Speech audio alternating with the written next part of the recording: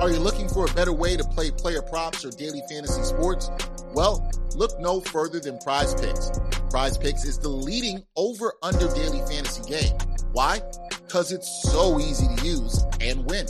You can make your picks in under 30 seconds and win up to 10 times your money in one day. Right now, we have a special offer for our viewers and listeners of A Hard to Tell podcast. All you got to do is sign up now and use the promo code BACKPACK. Prize Picks will match your first deposit up to $100. That's right. They'll match your first deposit up to $100. So, join the over 150,000 others who found a better way to play and download the Prize Picks app today.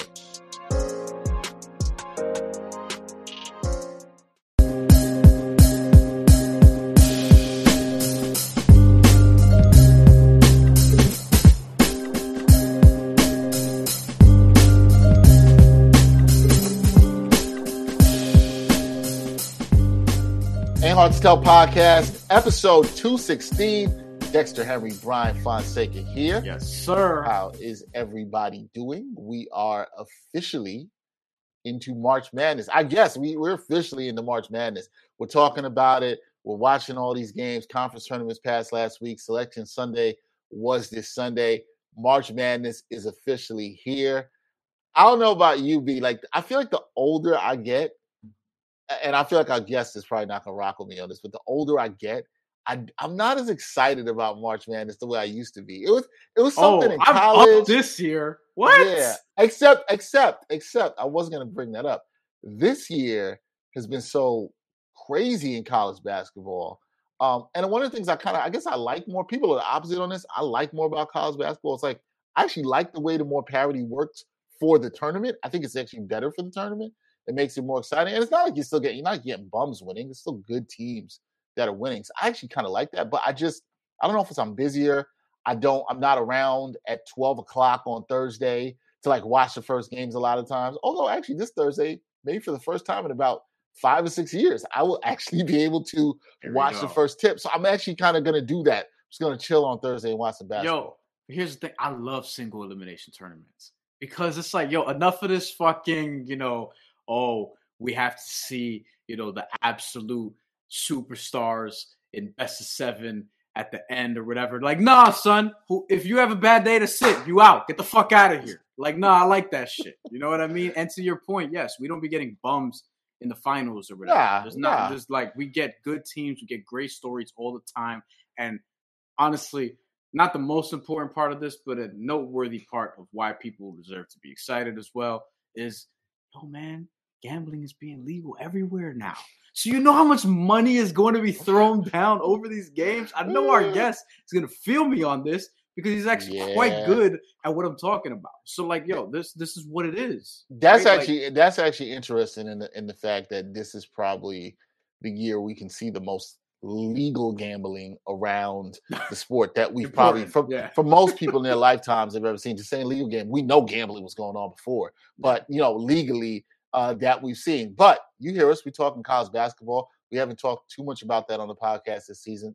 So you guys probably know who's joining us. You know who it is. He doesn't get enough credit, but we give him all the credit. It's my man, Jamal Murphy, a.k.a. the Blackatologist out here. So for all you other outlets out there that got the same people looking the same, breaking down the brackets. They don't look like Murph. They don't look like me. They don't look like Brian. We got Murph here joining us. Murph, what's up, man? What up? What up? Appreciate it. Thank you very much. Oh, man, we gotta let them know. Look at all these college basketball breakdowns and tell me the color of the people you see. Yeah. Come on. Murph, I be looking sometimes and I'm like, damn, ain't nothing changed since 1998. It still looks the same. I'm just saying. But you're here. You doing good, man? Yeah, I'm doing good. Can't complain. My favorite time of the year for sure. March is here, so let's go. There you go. Favorite time of year. March Madness is here. Brian has something that he's got to talk about because it's very interesting to me in terms of, I know some of us, we saw the Coach K little skit that Bomani Jones did on his new show, Game Theory. And, you see Murph here rocking the Georgetown hat. If you rock the Georgetown hat, that generally means you probably don't have love for Coach K. Maybe not the kind of coach that you would rock with. I think that's a fair assumption. It's not the kind of coach you rock with. To which Brian has a question, which I'm gonna just let him take because he said this is an interesting question he wants to ask the people. So go ahead, Brian. I don't know if this happens to y'all, but every time this has happened probably for about, 5 years or so, to me at least. Every time we get to this time of year, I'm like, I start getting the bug to like look for like college hoops 2K8, NCAA basketball 10. I still have a couple games, so I'll pop one in, maybe do a little tournament, maybe do a little dynasty if I got time or whatever the case may be, right? So as I'm playing this out, because I was actually playing some last night, as I was watching like the A10 championship, the American championship, and the SEC championship. And I was watching these games and playing college hoops 2K8. I was thinking like, yo, what kind of coach would I be, right? And I was kind of thinking this from the standpoint of like bringing this up on the podcast because I know what y'all think I'm going to say in terms of I know like what the projections would be in terms of what kind of coach. So I'm curious, Murph especially, right? Because Murph, I could see you legitimately coaching. I don't know if you thought about this at some point in your life going in that direction.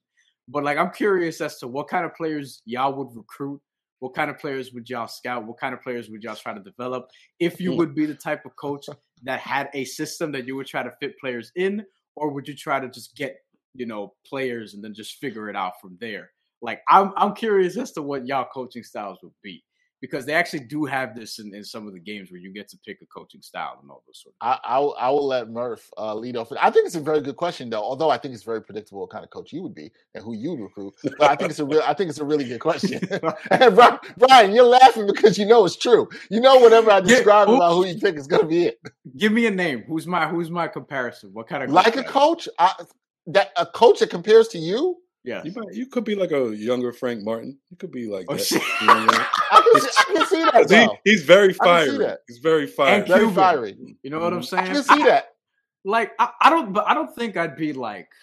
See, here's the thing. I've said this. Like I don't think I could coach. I don't think I could coach kids. You know what I mean? Like I don't think I could do it. But I don't think I'd be yelling at people like that. You know what I mean? I don't think I'd be screaming at people in the way that y'all think. I really don't. Just refs. It's okay. Just refs. Maybe. You know what I mean? Maybe. Yeah, I'm not. I probably get it. I probably will get into it with other coaches if their kids are like, beating the shit out of my kids and be like, nah, son. I'm a protective person when it comes to my people. All right. You're gonna be doing the Juwan Howard on the handshake line. That's how it's gonna be. That might. You're gonna be doing the Juwan Howard on the handshake line. You might be Juwan Howard. snuffing people in the. I have to think about this a little bit more. All right, but Murph, what kind of coach do you think you would be, or how would you recruit? That's a good question, Brian, that I haven't thought about. So, okay. Well, I actually coached high school JV. I coached at Poly Prep for like 3 or 4 years, and I was the assistant on the varsity. As a head coach, I'm a laid back guy. But I always have like a couple fiery assistants, you know what I'm saying, to do the dirty work. I'll scream if I have to. But in terms of like philosophy, what kind of people I would recruit, like I want athletic, smart kids. Like, I want kids with high basketball IQ. I need a very unselfish team. I need guys who love to pass, not just will pass because you tell them to. I want a true unselfish team, and it starts with defense. Like, I don't care on whatever level, we gotta dig in, grind, and play defense. That's how I was as a JV coach. I'm constantly just talking about whatever next play. I don't care what happens on offense. We got to get a stop and a rebound. Stop and a rebound. I'm screaming that all game. So I'm one of those coaches, old school. It starts with defense and rebounding, and then offense. I just want unselfishness on the offensive end. As far as personality-wise, I'd probably kind of be a player's coach, but not afraid to let people know the real. You know what I'm saying? Like if you garbage, if you playing like trash, I have to tell you at that time. Or I mean, it's just I'm not gonna go around it. Like you got to know the real, because as a player, you appreciate that from a coach. Telling you what it is. And even, I'm sure we all heard this as a player, when the coach is screaming on you, that kind of means he cares about you. Yep. You know what I'm saying? For the most part. It took me a while to understand that, but yep.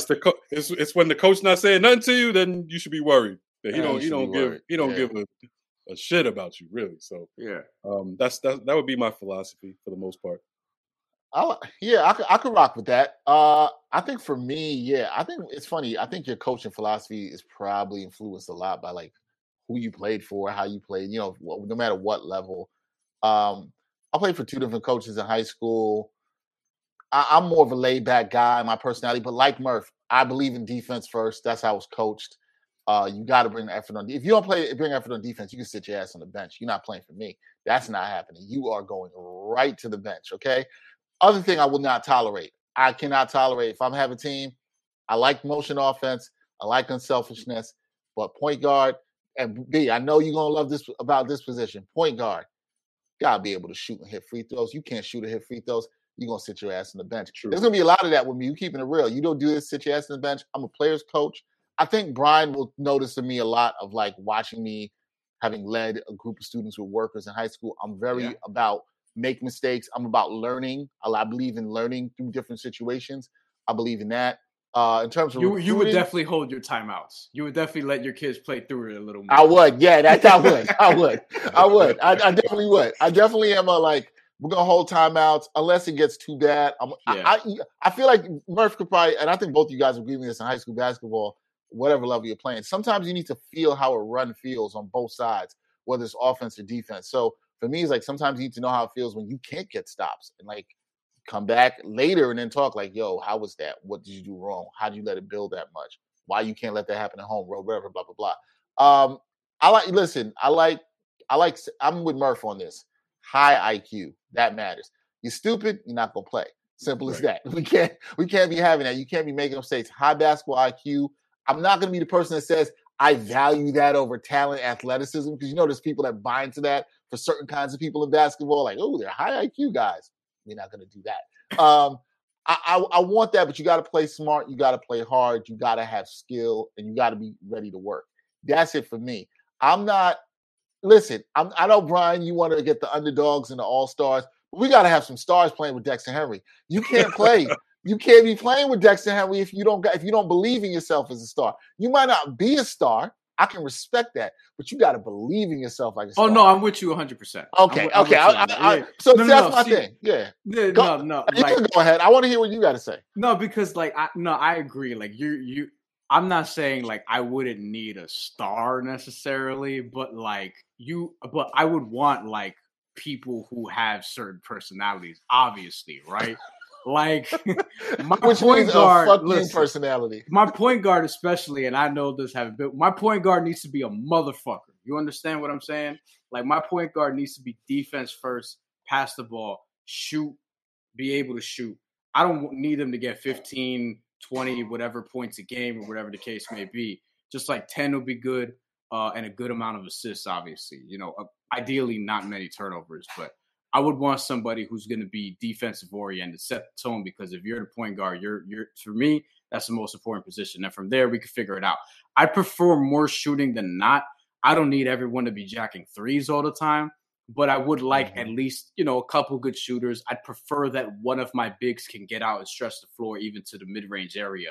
Just because like when I was playing video games back in the day, or when I was playing actual basketball back in the day, I preferred as a point guard if we had, along with me, at least 3 of the 4 other guys that could stretch the floor. If we have one guy that couldn't, that's fine. Ideally, that would be the center.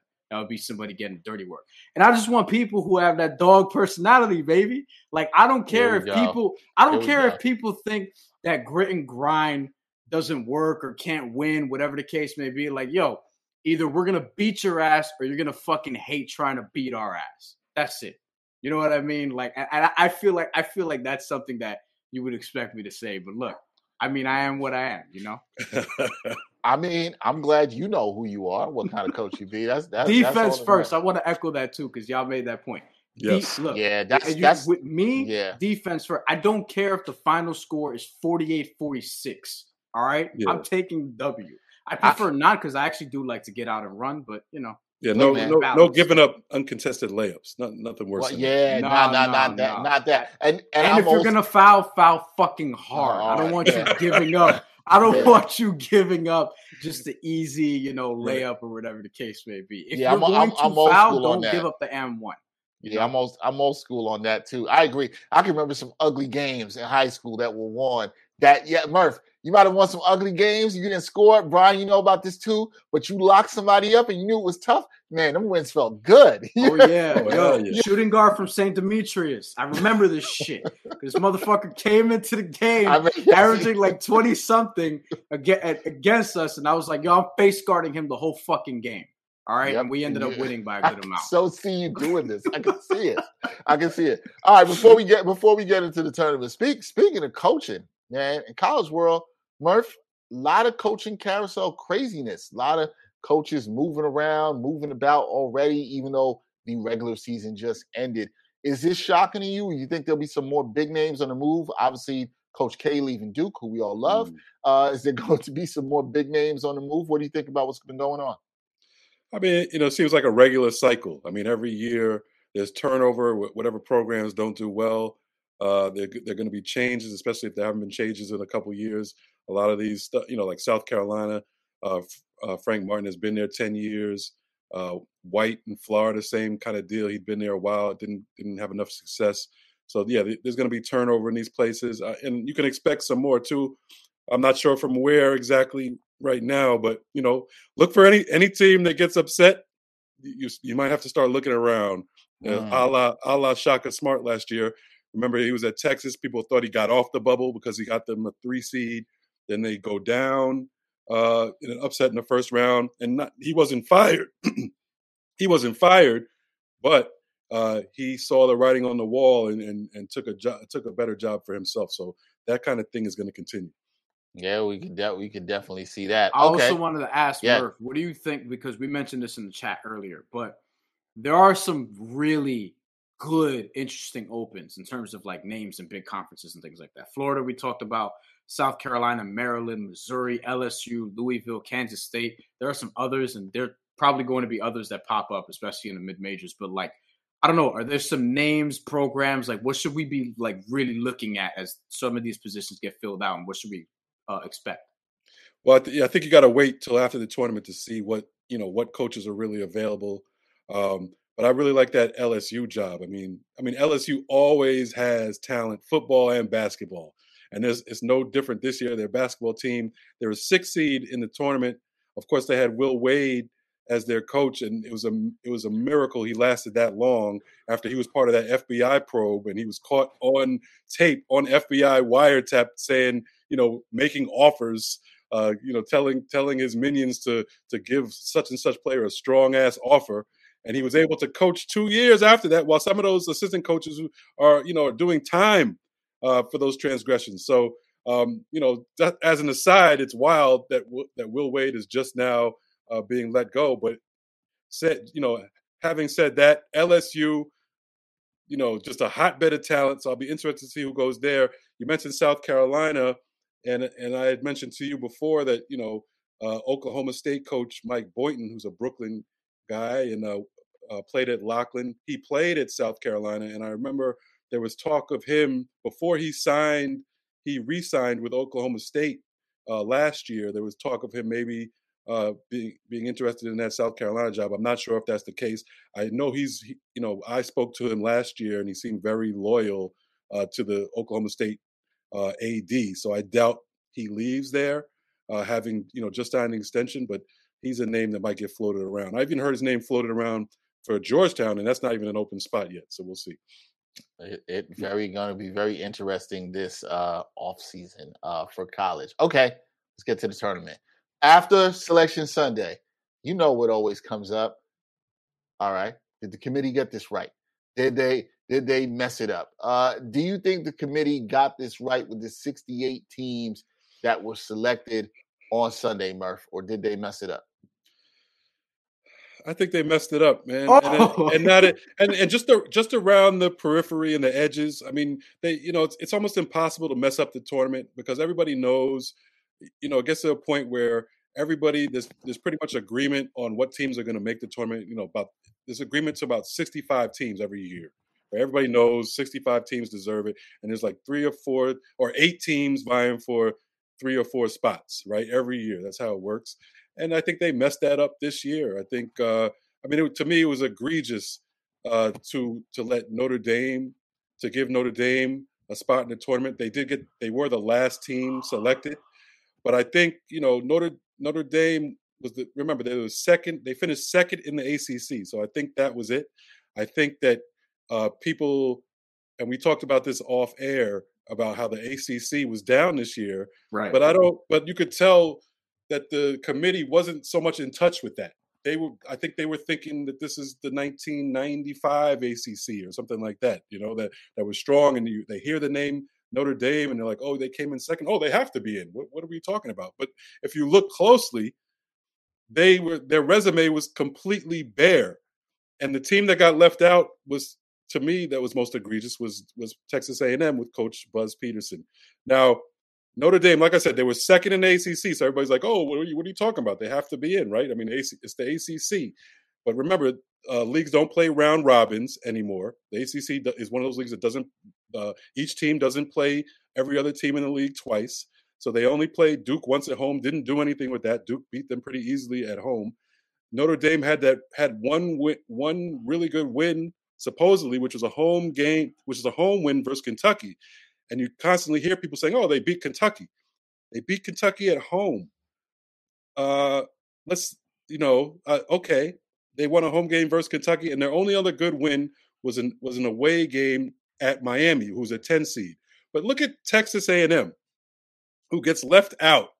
All their computer numbers were better than Notre Dame. All right, they beat Notre Dame on a neutral court. Okay, and if you want to ignore that, okay, ignore that. Texas A&M beat Arkansas, who's a 4 seed in the tournament now. They beat Arkansas on a neutral court and at home. They beat Auburn on a neutral court, which is a 2 seed. Okay, and they beat Alabama at Alabama, which is a 6 seed. So that's like 3 times as much as Notre Dame did. So I really do think it was egregious to snub Texas A&M like that and let Notre Dame in. I also think Wyoming is a bit shaky as an at-large team. They had a similar resume to Notre Dame. They played really well in their conference, but even which is the Mountain West Conference with San Diego State and Boise State, who are very good teams this year. They're in the field, but they only won 2 home games against Colorado State and I believe Boise State. So it's not even like they went on the road and had any big wins either. And I think Texas A&M had a better resume than them, and so did probably Oklahoma. And maybe for Wyoming's case, maybe they wanted to get a lesser known team in there, from a different conference. But then at the same time, you put Notre Dame in, presumably just because they're from the ACC. It just doesn't make sense. Yeah. And then I think the ACC as a whole, they kind of just glossed over the fact that they weren't that good this year, and they overseeded a couple ACC teams, including Duke as a 2 seed. And where would you have put him, Murph? Where would you put Duke? When I was predicting what the tournament would do, I had them as a 2 seed because I felt like they would overseed them. So it wasn't a surprise. But I think Tennessee had a better resume. Tennessee could have been the 2 seed. Wisconsin had a better resume than Duke, and there might have been and Auburn was probably has a better resume than Duke, to tell you the truth. But Duke is Duke. North Carolina, who I had as a 10 seed, they get an 8 seed. Partly I guess ACC, partly because they're North Carolina. So I think we always talk about diversity in different areas of sports, and what you have with the selection committee is probably even worse in terms of, if you look at the usual makeup of that. You're dealing with all athletic directors and administrators. They're mostly white and older. And I think, I think we got to get some diversity in that room much more often. That's interesting. I also thought like some teams, because you listed some examples, but I thought there was one point that I heard somebody make, and I don't remember who it was, that I agree with, where it felt like the conference tournaments or the results of such weren't really valued like that in terms of seeding. Like you would have thought that some of the tournament winners, like Virginia Tech, may have gotten a better seed. And then I also thought like some teams, like Illinois being a 4 was one that was shocking to me, though they didn't have a great loss in the Big Ten tournament. I thought that they would have been at least like a 3. So that was a little surprising to me. So what did you think overall about like the seeding for some of those teams? And like, because you make the point about the lack of diversity in the room. And I think there's also just not really valuing some of these postseason tournaments that we saw, or valuing them in the case of like an Illinois too much. Yeah, well, I think the biggest thing with the conference tournaments is, and this has happened for years, and like when I do my bracketology and try to predict the field, I take it into account. When those conference tournaments where they have the championship on Sunday, the committee has historically ignored them. Okay, so they go into it. It's as if they have them seated. Saturday. They get everything done Saturday, and like I said, these are rich older white guys. And do they really want to put that time in on that Sunday? I don't know. They want the way it comes across is like they just want to get it over with, and they make their decision Saturday night, and they're like, "Hey, man, whatever happens Sunday, we're not even going to account for that." John Calipari has been screaming about that for years because he oftentimes wins the SEC tournament, and he has the same seed as if that game didn't even happen. So that's what happened this year with Tennessee. Like I said, Tennessee, in actuality, in their resume, they should have been a 2 seed. They were a much more impressive resume than Duke, for instance. But part of what made that is the fact that they won the SEC tournament, which was hard to do. The SEC is one of the best leagues in the nation this year, and even when I was predicting the field, I acted as if that didn't happen either. So I just kept them as a 3 seed, and that's what they ended up being. And I think the same thing for Houston, Houston, Memphis in the American. Right. I think they had what, a 5 seed. I don't think it mattered whether they were going to beat Memphis or not. And Memphis, it didn't matter if you won or lose. They were going to get that 9 seed. So I think it's a question of when those tournaments are played. And that's the reason. Remember, ACC used to play their championship on Sundays.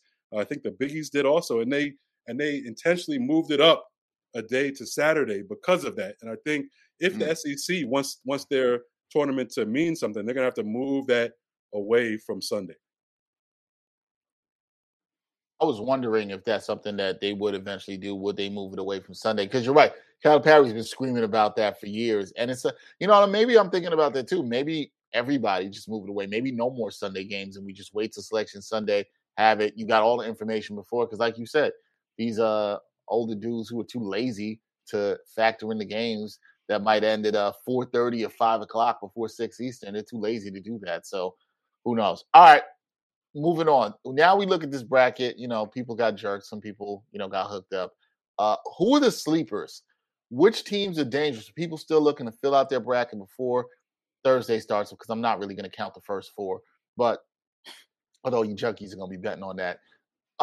Didn't VCU make it to the Final Four out of the first 4? Don't with Joey Rodriguez, Puerto Rico's finest as a point guard on that team. You know what I'm saying? He's a coach now. Yeah. So you know what? Don't listen to me. Don't discount that first 4. Who do you think are the sleepers, Murph, in this tournament? What are some teams you think that are absolutely dangerous, can make a run? And when I say make a run, at least get into the Sweet 16, not just some one-day first round upset. They are going to make some noise. Get out the first week. Yeah, there we go. Get out the first week, like Brian said, can actually make some noise here. Who's some sleepers you got? All right. Well, I got one who is kind of like one of those sleepers to win a first round game that could potentially get to a Sweet 16. I think is Chattanooga, and unfortunately for Brian, they play Illinois. And the problem is Illinois, man, is, as you know, they've been inconsistent. They haven't been 100%. Curbelo has not been 100% all season. Nope. And that's kind of showed. So they've been up and down. They're very, very talented. They could go the other way for them too. They could be a Final Four team, but they're hard to trust. And Chattanooga is a team from a smaller conference that they kind of, when you watch them on TV, they look like a big conference team in terms of they're big, they're long, they're athletic, they're strong, they're old. So, and they've won a lot of games this year. They're very confident. So I would worry about Chattanooga. I think Marquette is a team that's slept on. I think I had them as a 7 seed. They get a 9 seed in here. They actually won 7 straight games in the middle of the season in the Big East. The Big East was a grind this year for everybody. I mean, it was an old physical league. I think Marquette is going to be so happy to get out of the Big East and play some other teams. They start with North Carolina, who, of course, that's a brand name team they're playing. So, for all the bettors out there, if you're looking for value, Marquette is a good value at +3. because when you look at their resume, they've done a lot more than North Carolina has this year. They've beaten better teams than North Carolina has this year. They swept Villanova. They swept Seton Hall. They had some other big out of conference wins.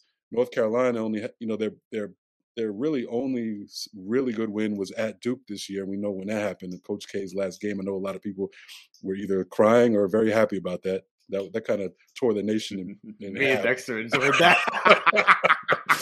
I don't know if anybody enjoyed it more than our guy Gerard Hector. That man enjoyed that win. He enjoyed that. Yeah. Wait, let me ask you, Murph, because now that I also pulled up the bracket, I kind of want just to throw you a little bit of rapid fire here. Okay.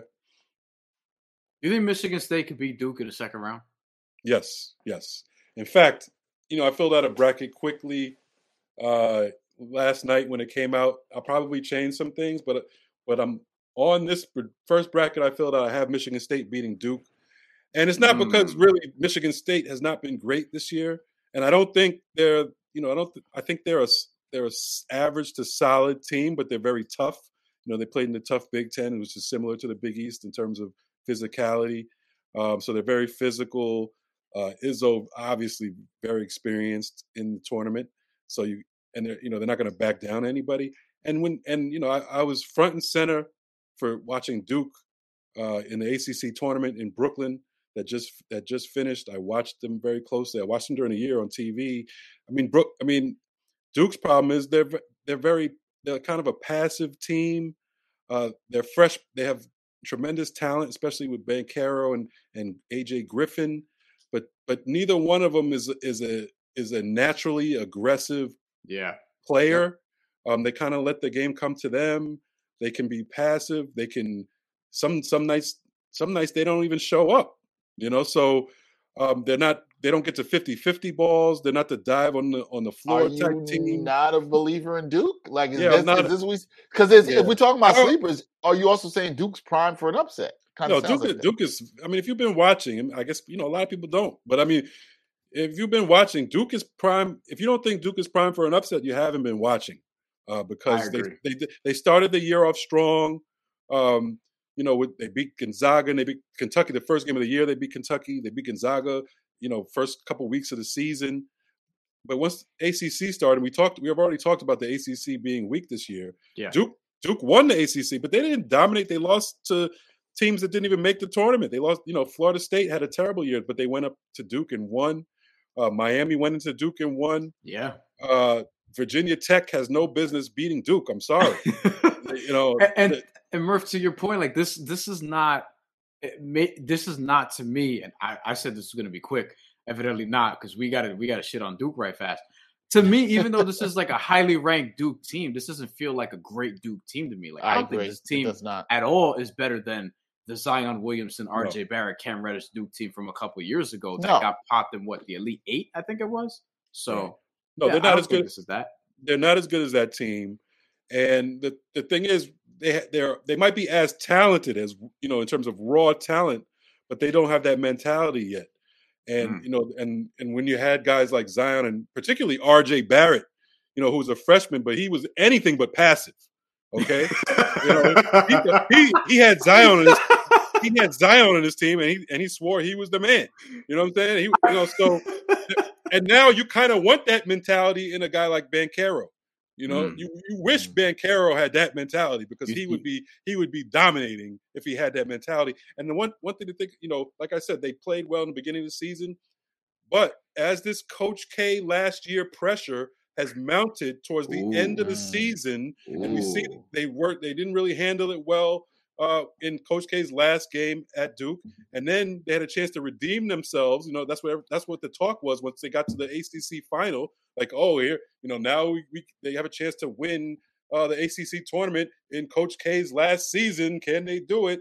And again, they laid another egg. And I don't want to take too much away from Virginia Tech. Virginia Tech plays very, very hard. They're very fundamentally sound, but they played harder. They played harder than Duke in that game. And Duke missed free throws. Duke was throwing, making dumb turnovers on the break. So I just don't feel like they have the makeup of a team that's going to go far. I don't see it. Let me give you a couple more. Yeah, Go ahead, no. I wanted you to fire some more at him, and also Yeah. Murph. I also keep bringing it with the teams that you think people might be high on, like Duke, or overrated too. Besides the sleepers, who's overrated that's prime for upset? But go ahead, Brian. Keep firing some more. Yeah. Who's the weakest one seed that you could most There see we get go. popped? To lean into Dexter's point, who's the weakest one seed that you could most see get popped this first week, like in the second round? I like this. See, it's a tricky question because I think there's so much parity in this year's NCAA tournament, this year's college basketball, that it wouldn't really surprise me if any of the one seeds went down in the second round or easily the Sweet 16. But the second round, I don't think I'd be surprised by any of them. I would definitely not be shocked. But when I look at the weakest, it's really surprising because the Big 12 was very good this year as usual. But I see both Big 12 one seeds as kind of weak because they're not what they were. Like Baylor had a great had a great season. Remember, they were dominant last year, won the national championship. They come back with a really completely different team for the most part in terms of their leaders. But they won probably more big games than any other team in the country, but They lost multiple players to injury. Okay, they've lost two of their best players to injury, so they've been kind of like winning with patchwork, winning on toughness, but they lost to the first round Big 12 tournament game to Oklahoma, who's not even in the field. Okay, so they can be beaten. They're not the same team as last year, and yes, I don't have a problem with them being rewarded a one seed because of their body of work during the regular season, but they come into the tournament kind of shaky and not all that strong, in my opinion. And Kansas, who has had another very good year, Bill Self is one of the best coaches ever. He's a Hall of Famer, and he did a Hall of Fame job with this team. But when you look at his pieces, this is not a normal Kansas team that has all these pros. He doesn't have like a true solid NBA player that there might be a guy or two that'll make the NBA, but he doesn't have nowhere close to an NBA star on this team. I think the right team, if you play with toughness and you play fundamentally sound, you can beat Kansas too. So I would go with Baylor and Kansas. What's funny is that as you mentioned that, like I could totally see. I may have even picked this for one of my brackets. I got to go back and look. I could totally see Marquette beating Baylor in the second round. They could beat them. Like just in terms of you're definitely going to put that in one of your brackets for sure. I did. Yeah, did I put it? Is it like he's like I didn't put it in my initial bracket. Even if Baylor gets by, that's going to be a war. You know what I'm saying? But yeah, I mean, just physicality wise, physically, they could match up with Baylor. They're just a little younger. Marquette is kind of a young team. They got a senior point guard who's solid, but they're kind of a young team overall, but a young and very talented and physical team, so they could do it. I do want to add something, Murph, in that realm around the one seed, and you kind of touched upon this with Duke, right? With Coach K retiring and this being his last tournament. Who has the most pressure? Is it Duke because of that? Is it Gonzaga because they've knocked on the door for so many years? They got Chet Holmgren. They've got this player. Who has the most pressure in the tournament? Single game elimination. Brian talked about all the pressure that everybody faces, but the pressure ain't the same for everybody, right? It's different with different levels of stuff. What team do you think has the most pressure? I would, the two you mentioned, I think Duke has that pressure. I mean, everywhere they go, I mean, you think about it, and I'm just thinking about this for the first time right now that you asked this question. I mean, I just talked about, they wilted under the pressure of Coach K's last home game, right? And there was legitimate pressure there, right? No question about it. Yep. Then they wilted under the pressure of his last ACC tournament chance to win, in his last season. Okay, there was some amount of pressure with that. There's not going to be any more pressure than you actually could be playing Coach K's last game. Period. In every game, every game in a tournament where you know how it is. Like you got all these eyes coming in who don't really watch college basketball, who just think Duke is Duke, and they're supposed to be in the Final Four. Okay, and they do have the talent. They are talented enough to get there. I'm not saying I wouldn't be shocked if they got to the Final Four if they actually put it together and they just came out and played inspired basketball. but that they haven't shown, previously that they can deal with this pressure, and it only adds. It only gets the pressure only builds. When these are the highest stakes that they've been in this NCAA tournament. So yeah, I think Duke has probably the most pressure because of the situation with Coach K, and that's what the media is going to focus on. And I agree with you also on Gonzaga, where maybe that pressure falls more on the coach. Even though to be honest, Gonzaga is apologizing for getting to multiple Final Fours in the last few years and getting to a championship game or getting to 2 championship games. I mean, they're here, and they get McDonald's. They have McDonald's All-Americans coming off their bench. You know what I'm saying? Like that. And they always play a tough schedule. Yeah. They always play a tough non-conference schedule. A tough schedule, and they, like I said, they usually produce in the tournament by getting at least to the Final 8 or the Final 4 championship game. Last 2 out of the last 4 years or something like that. Yeah. So, but I think there's media created pressure on them, which could affect few, and I'm sure it seeps down to the players. We know Chet Holmgren. He's a one and done guy. This is his one chance. Will he put too much pressure on himself? He kind of did that in the beginning of the season, but he's gotten better and better as the season has gone on. So I think those teams have a lot of pressure. A team like Auburn, who was a number one in the nation during the season, has kind of slipped off a little bit. I think the pressure has gotten to them. I could see it being a little too much for them once the tournament starts. But I think those 3 teams really. And Kentucky always has all kind of pressure on them. I wanted to ask about them because I think. Do you think Murray State could beat them in round 2? Not really. Can it happen? Of course, right? Anything can happen. Anything can happen. And Murray State is a very good team. A very good team. I think they won 28 straight games or something like that. Yeah, they're 30-2. Yeah, they're 30-2. Obviously, they're not playing that kind of competition. They beat Memphis when Memphis was kind of a mess during the whole. I think that was right around the time when Penny Hardaway screamed on everybody, talking about "Don't play me, bro." You know what I'm saying? But they're a good team. Could they do it? Yes, but here's the thing about Kentucky. I think they're a little overrated, but they are very, very solid. They've been very solid this year. They have not been losing. This year they haven't lost to teams that they're supposed to beat. Okay, that hasn't been their problem this year. They take care of business. They're kind of a workman-like team. They don't have a true star. Ty Washington hasn't really broken out to that extent, and everybody else is kind of like transfers that are solid. They do their job, and they usually do their job.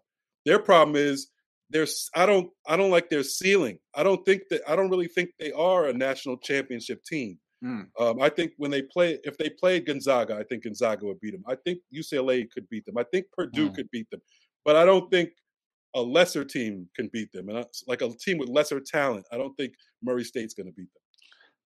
How is Purdue a team I should look at in terms of being able to make a run? Because I love their point guard, Ivy. He's really dope. Yeah. I think he's really good. I think he's got really good pro prospect game. Do you think they're a team, or do they not have enough beside him to make a run? They have enough beside him, but offensively, they're a great offensive team, but they don't play defense, which is surprising from a Purdue team. Usually, Purdue is known for their defense, and this year, I think that that they were like a plus 100 team, ranked 100 team defensively in the nation, and I don't think any team with that poor defensive rating has made the Final Four in like the past 10 years at least. I think the lowest someone has been, I think, is in the 40s in defense to make it to the Final Four. So I think that they have too many holes defensively. They try to outscore people. I do love Jaden Ivey also. He is great. But he can be undisciplined. He can try to do too much athletically. Yeah. Yep. But they do have, but he does have help offensively. They have a lot of guys that can hurt you offensively. So I think they're the type of team who any given day they could beat anybody. They could beat and play with anybody. They could make it to the Final Four, but they got to show up their defense, and they haven't done that all year. We will see. You got some more rapid ones for him, Brian? They're more player centric, so let's get on to that part. Yeah, let's go on to that. Okay. Before we make Final Four picks, which we're all going to do at the end of this, we do need to talk about some of the players who could potentially break out or not. because I do find it interesting, not to harp on Duke here, but Paolo Banchero, like in terms of players, individual players who have some pressure, I think that he's somebody that does. Jaden Ivey, I don't know how much pressure he totally has. I think he's actually been better than a lot of people or a lot of casual observers probably predicted. Jabari Smith, I mean, after that ending in the SEC tournament, you know what I mean? Like, we'll sort of see. I don't think Miami could beat them if they beat USC, but Miami's had some interesting wins this year that makes me think that they're pretty dangerous. So you mentioned Auburn is going to be under some pressure, so I think that's an interesting route to go. But in terms of players who can help or potentially hurt their draft stock, what do you think? Yeah, I mean, yeah, I got all those guys circled in terms of like breakout type players for this tournament, because let's be honest, like I mentioned a couple of times, like not everybody's watching college basketball. So pretty much all college stars, this is their breakout moment in the NCAA tournament. This is their make or break moment. Guys think about how their stock can rise and fall just from the NCAA tournament.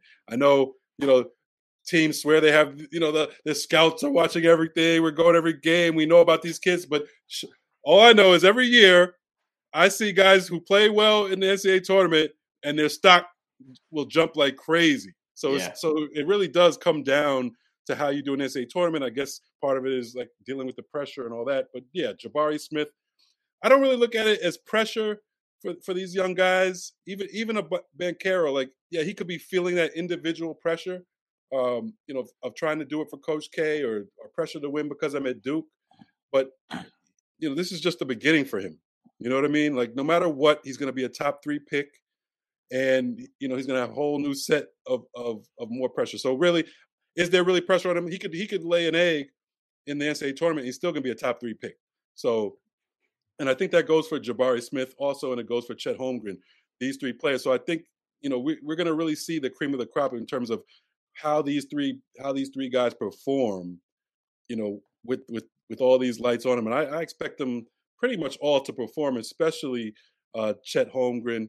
I think, like I said, he started off slow in the beginning of the season. Has a weird body type, very, very skinny and tall. So he had to get used to the physicality of college basketball compared to high school. I think over time he's done that, and he's really just a unique kind of talent. The numbers he puts up, he put up like a 17 point, 12 rebounds, 6 blocks type of game, and he can do a little of everything. So I think he's one of these guys that people are going to see. People, he's going to open people's eyes about, how good and versatile he really is. He can handle the ball at 7'3". It's ridiculous. And dunk on you. He can shoot the 3. He's obviously a tremendous shot blocker. I think Banchero, we talked about him. He just needs to be more aggressive. I've heard people, try to compare him to Carmelo Anthony. And while his skill set might lend to that, he doesn't have that dog in him that Carmelo had from day one at Syracuse. Obviously, he took Syracuse to the championship in his freshman year. I don't really see Banchero doing that, but he's still going to show you his overall game. Like I was watching him during the ACC tournament. It seemed like he didn't really show up for, I think it was the semifinal game, but he still ended up with 12 points, 8 rebounds, 8 assists. So he can do a little of everything. And I think he'll show that. Jabari Smith, I think he has the biggest opportunity to really shine to a point where he surprises people. Because, people really haven't watched Auburn to that extent. And this kid, I mean, the size at 6'10", and he's a pure shooter. And he is aggressive. But I think for him, it's more about his teammates getting him the ball. He has a few guards on that team who think that they are the stars. So a lot of times he doesn't get the touches that he should. But if Bruce Pearl can make sure he has the ball in his hand, he's capable of going off for 30 in college games, which is very rare, as you guys know. Yep, very rare to see that in the college game for sure. I have a prospect question going the other way. Being that Memphis has been playing better since Emoni Bates left Murph, does this hurt his draft stock? Yes or no? Oh, there's no question. his stock had to have fallen. I mean, Woo!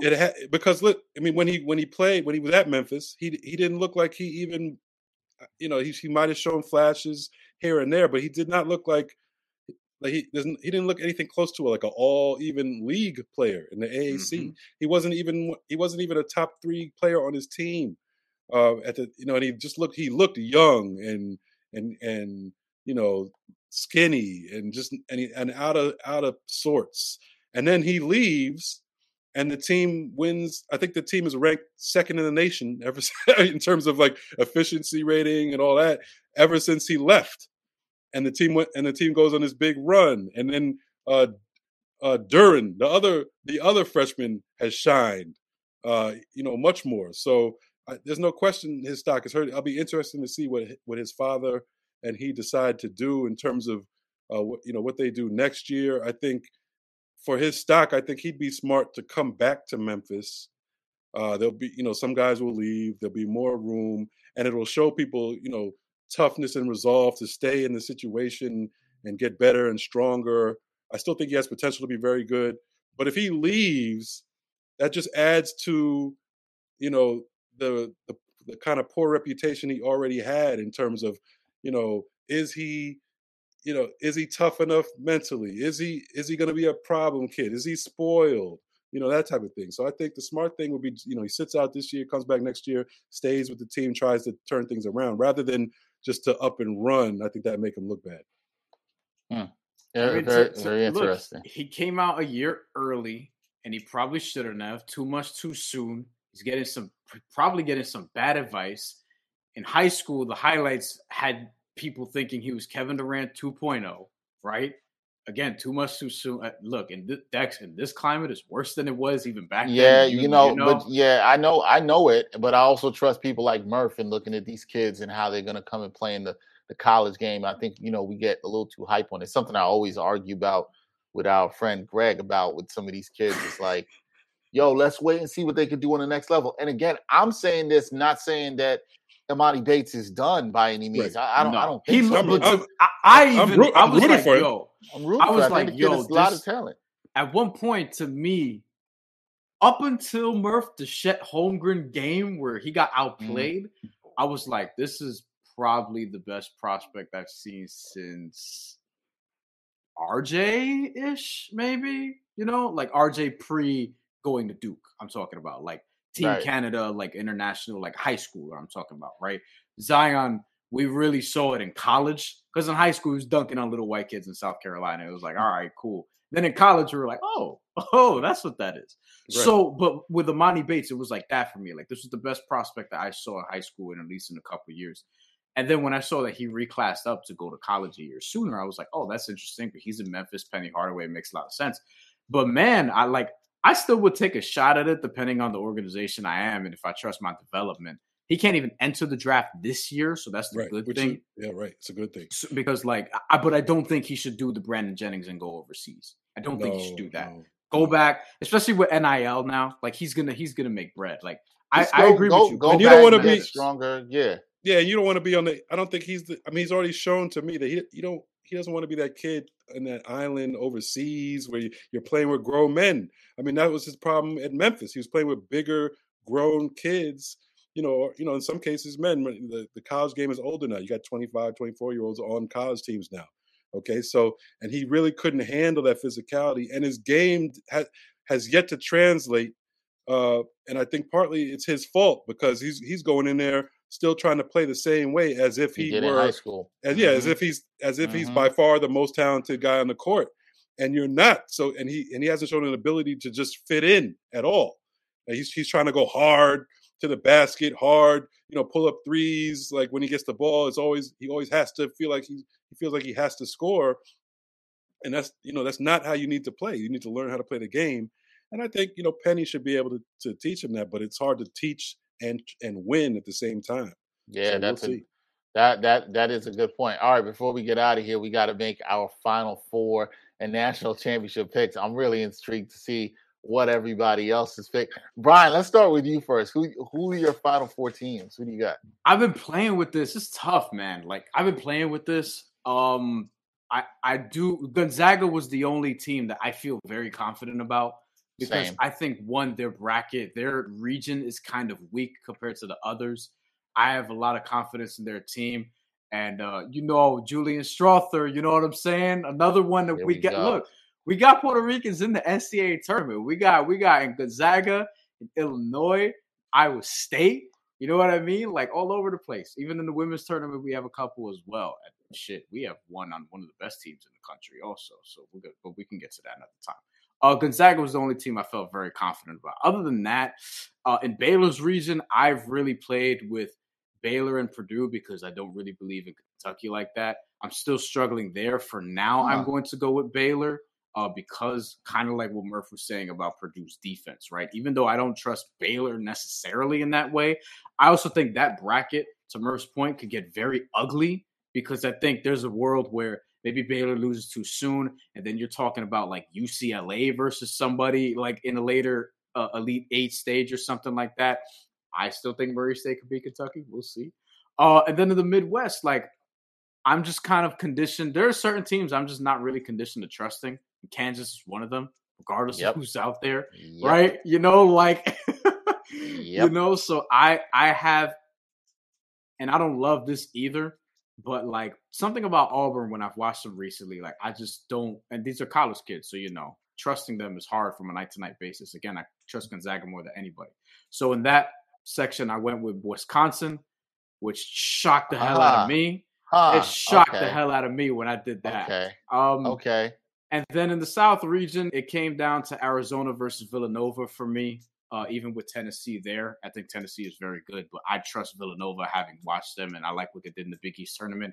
I think they could win ugly, and I think that's a big thing in this tournament. So I went with Villanova, and then I went with Gonzaga beating Villanova in the national championship. Wow. Yeah. Okay. This is very interesting. Okay. I'll share mine. Murph, we'll save you for last since you're the expert here. This is kind of weird because my bracket, at least in what I've played around in the variations of it, it's pretty much the same as Brian, which is crazy. I talked to Brian about this. It's pretty much the same. All right. So Gonzaga, I'm with Brian on. Trust them more than anybody right now in the tournament. I struggled in the East what I was going to do for the same reasons as Brian. I'm going to come out and say I do not trust Baylor. I am not buying into Baylor. I think they are primed for a second-round knockout to Marquette. I'm going with that. I think Marquette can knock them off. I do not like that there. So now it comes down to what Brian is talking about, which was tough for me. I really like Purdue offensively, like Murph said, but I don't trust their defense. I think Kentucky's a little bit more balanced than them. I actually picked Kentucky coming out of the East over Marquette in the Elite Eight. I think Marquette's going to make a good run here. I don't love Kentucky, but I'm going with them. There's a lot of things I don't love in this picking this. I also, like Brian, picked Wisconsin. Okay, coming out the Midwest. Do not trust Kansas. Kansas has let me down too many times in the past. I know it's a year-to-year thing, but I got PTSD with Kansas. They always screw me over. I think that bracket is interesting though, the Midwest. I think there's some interesting teams. I'm also not in love with Auburn. Wisconsin plays tough. They play hard. I could see them in the Final Four. It wouldn't be crazy. I worry about them a little bit offensively, but all the time, Dex. Yeah. But I could see they're scrappy, and I think they're going to make things tough for people. And there's always like a team like that seems to make a run. And then lastly, what like Brian said, I'm with Nova, man. I'm with Nova coming out the South. I think they're the best team there. I like how they've played throughout the year.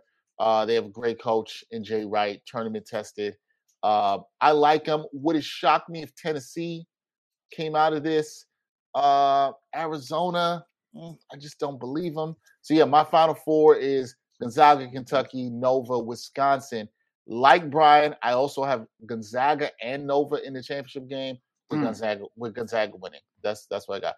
Gonzaga comes through. They get it done. All the pressure. Chet Holmgren looks nice.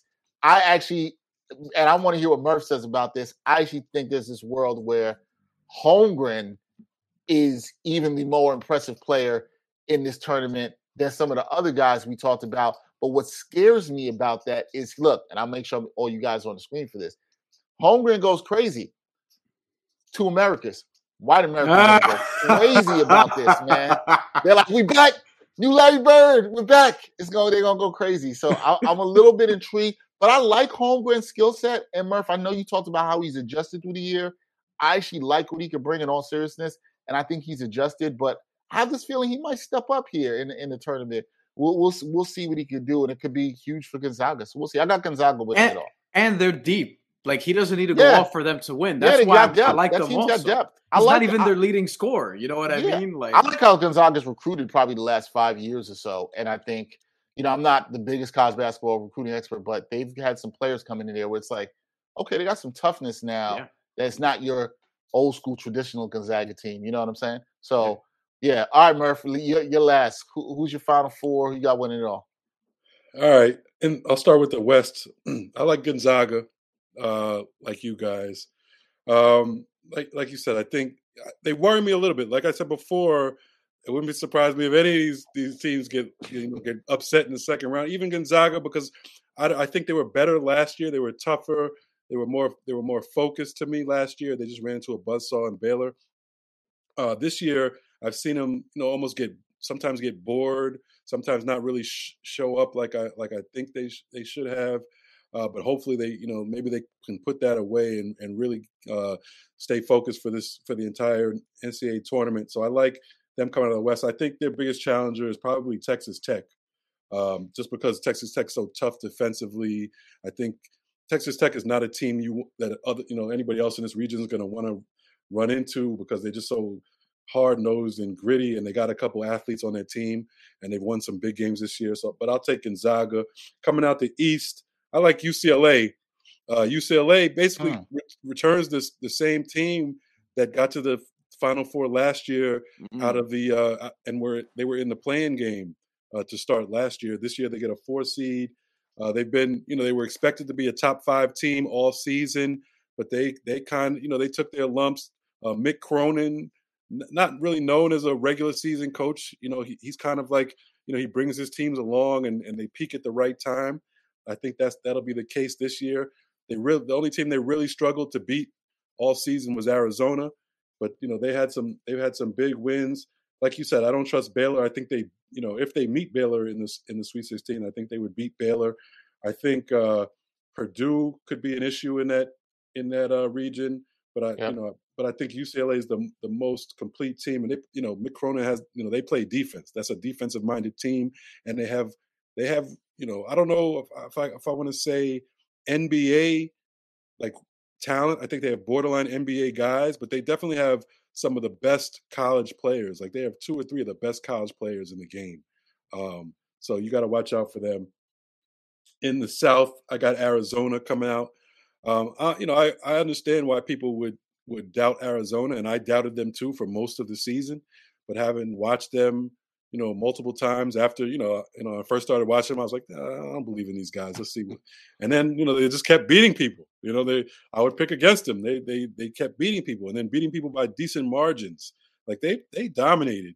They weren't supposed to win the Pac-12 this year. This was supposed to be UCLA's league. Arizona came out of nowhere and won it really from start to finish. They beat UCLA in the Pac-12 championship. So I think Arizona's, they've been tested all season. So I really don't even see them struggling. A team like Villanova, I just don't think has enough talent-wise. Remember, Villanova, the difference between Villanova this year and in the past years is Villanova doesn't have a pro on their team this year. In past years, they at least had that 1 pro, 2 pros on the team, and I don't really see that this year. And then in the Midwest, which is the shakiest to me, I'm going to go with a team I just kind of shitted on earlier, but I'm going to go with Auburn, because I just feel like there's no doubt about Auburn's talent. They have a lot of talent. Bruce Pearl is kind of a tournament coach. Like, he's a guy, he always seems to, have his team play above their heads come March, or at least come NCAA tournament time. He made the Final Four a few years ago when nobody expected them to. I think he has a team that you could kind of expect them to, and if he gets them to play any bit over their heads, watch out. If he gets them back to how they're playing in the middle of the season, which I think is possible. I do like you got your Wisconsin pick. They're very capable. Wisconsin's capable of beating anybody. Yeah. The only problem is that they have also lost to some subpar teams here and there. So I'm a little worried about them. They have a true pro on their team, Johnny Davis. He's the real deal. Yep. He's the real deal. You'll see him in the NBA next year, no question. Another NBA player in that region is plays for Iowa. Iowa could be a sleeper. They got Keegan Murray. He's an NBA player that you'll see next year. So watch out for those two also. But Arizona, let me go back to Arizona for a second. They got Benedict Mathurin. He's a pro. He's somebody to watch, just to go back to the prospect thing. But yeah, I'm going to take Auburn out of the Midwest. So I got Gonzaga, UCLA, Arizona, Auburn. I'll take Gonzaga to beat UCLA like they did earlier in the season. And I will take Arizona to beat Auburn. And I got Gonzaga, all West Coast. I'm an East Coast dude. I can't believe I'm saying this, but I got an all West Coast final. Gonzaga, Arizona, and Arizona's coach was an assistant coach at Gonzaga last year. They're like best of friends, so that'll be the the headline, the storyline. Yeah. We want stories in March. Yeah, that's the story. They're like best friends, and he just left Gonzaga to take over the Arizona program in his first year. Now imagine, I got Gonzaga winning the whole thing, but imagine Mark Few lets his assistant go to Arizona and win a championship before he does. That'd be terrible. Man. I mean, feel bad to beat him. I mean, can you even have a congratulatory drink with your boy after that? I feel like no, I wouldn't do it. I'd be salty, man. I'd really, How could you not be salty? I'd be salty. Human nature, that'd be salty. I might not talk to you for a couple of days, and I'm a pretty nice person. All right, so that's your pick. Everybody has Gonzaga winning, though. We all pick Gonzaga to win. Yeah, so it's not going to happen, but it's probably not. Come on, Julian. It's probably not going to happen. Bring that shit home. hopefully for Gonzaga, they can get over it. I'm shockingly nobody on this podcast picked Duke. Shockingly, I thought that might happen, but it did I'm not toying happen. with them having a second round exit. I could see it, man. And Murph, I have to say, I love the point you made about how the pressure. Because I thought about the pressure. We weren't even supposed to have that question, but I thought about the pressure comment, and then you talked about how it's been building for them and building all year around Coach K. So it's only going to get hotter. I completely agree with you on that. And I'm not sure you're right. They don't have a guy, as Brian would say, that really has that fuck you there on that team to go get this done. They don't really have that kind of guy. So we'll see. And even, straight basketball wise, they don't have consistent outside shooting. They don't have a consistent 3-point shooter. And nowadays, how do you win without that? That's what hurt their more talented, their better overall team a couple years ago with RJ Barrett and Cam Reddish and Zion.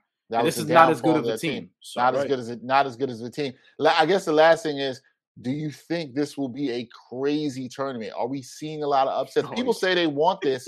People always say, I want the upsets. I want the crazy stuff on day 1, day 2.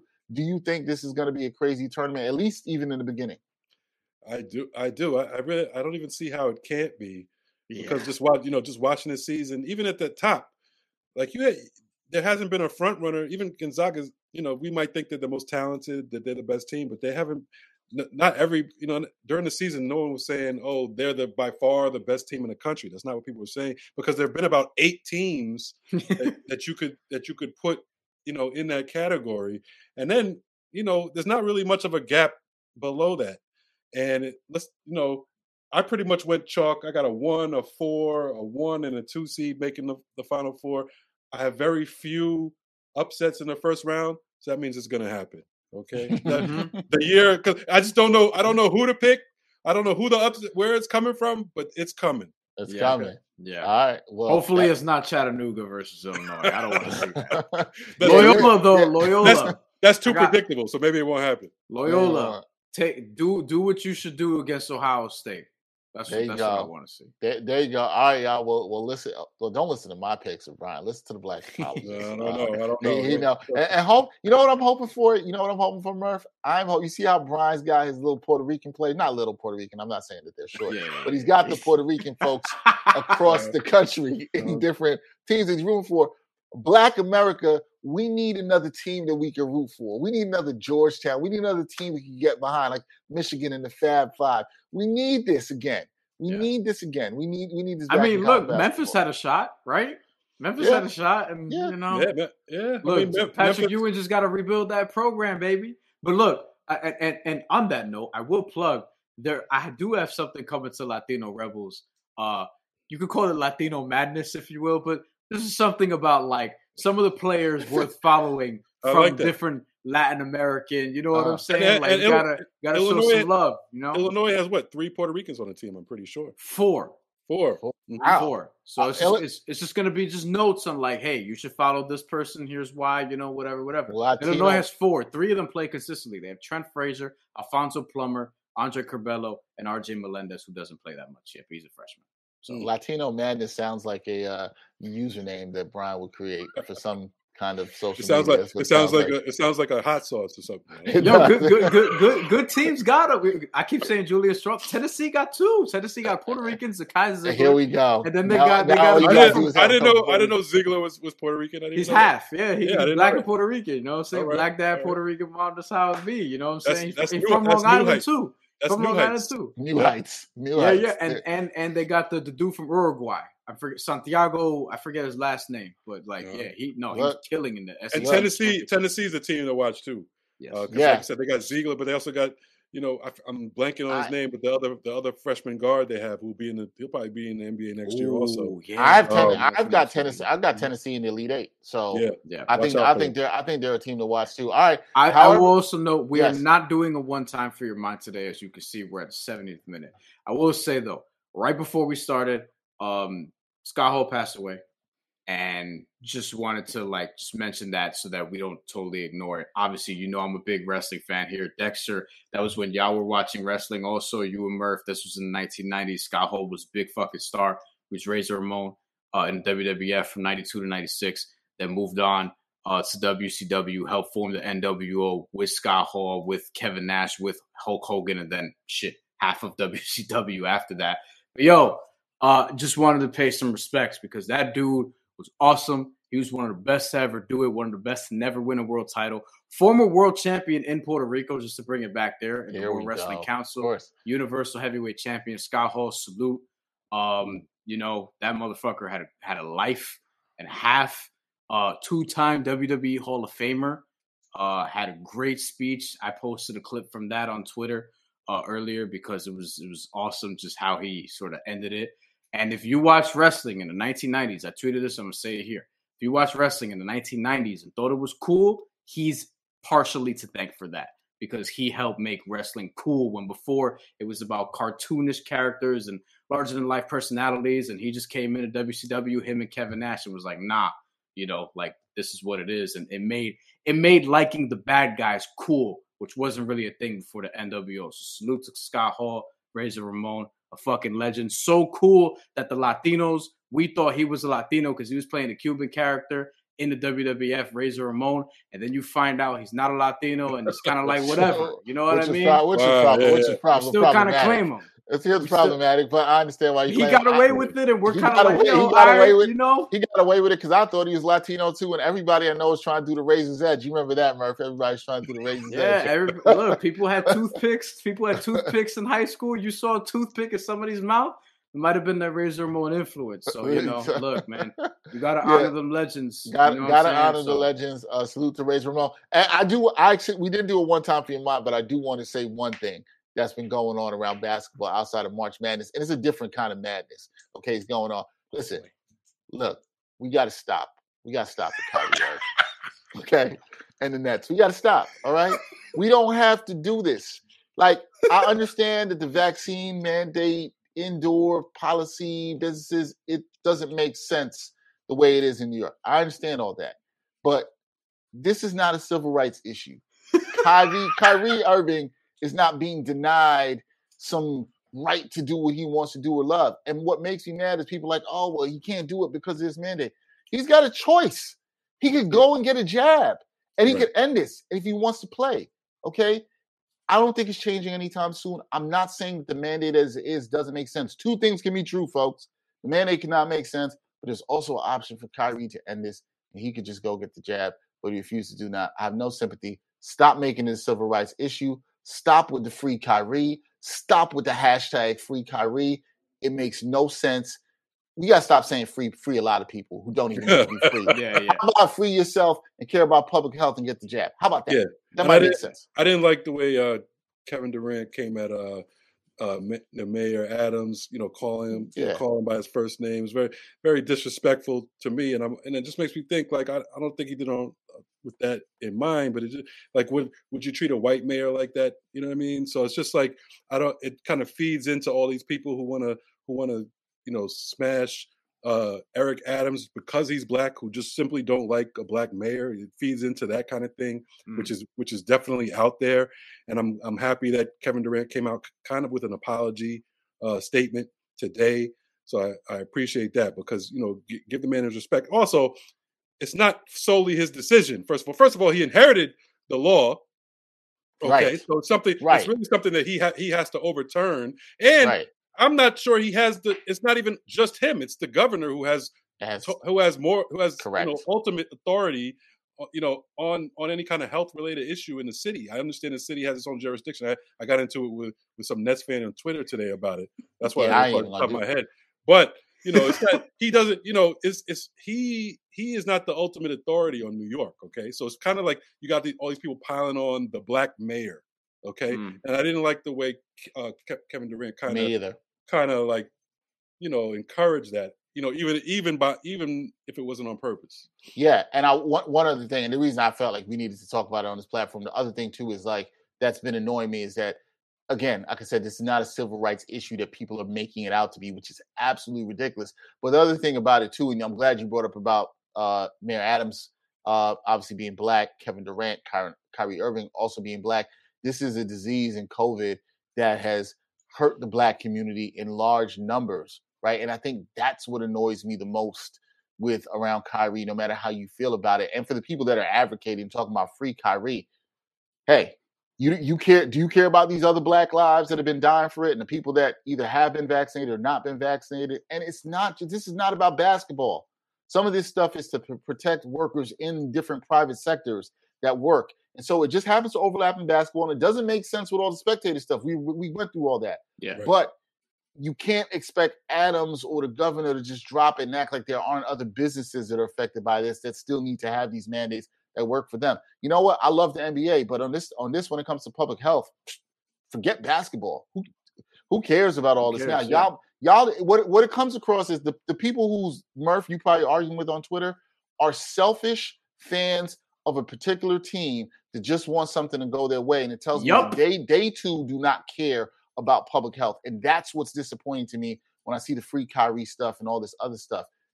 Kyrie has a choice, man. Like I said, this is not like he's being held to do something against his own will. What it comes down to with these mandates, it's a lot of it is the mandates and stuff have been reasonable. Regardless of how this doesn't make sense in the NBA arena where role players come in, the mandates have been reasonable. What it comes down for y'all that are really mad is you're selfish, so you want to see this guy play. And two, you know what? You just didn't want somebody else to tell you what to do. That's what it comes down. You just mad about somebody telling you what to do. And maybe you're mad at who's telling you what to do.